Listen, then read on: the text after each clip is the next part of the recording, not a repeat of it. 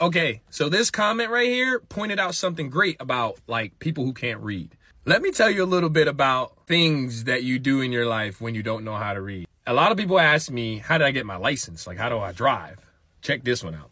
So I recently just came to California, and when I got here, I didn't know I had to get a new license. Now, the first time I got it took me about 10 times. I was young, so now I was taking it again at 34. If you didn't know, you can take your driver's lessons, the written part, audio. You can wear a headset and then it reads the questions to you and then you just pick. Some of them might even have like a touch screen or something. You mostly just have like an older computer with a headset. Needless to say, I still failed 5 times. I failed 3 times because after 3, you have to repay again. So yeah, it is a struggle when you don't know how to read because you have to maneuver around the world a little bit different. So if you didn't know, you can take your driver's lessons test audio. You don't have to do it reading it. It'll read it to you. So yeah. Short Cast Club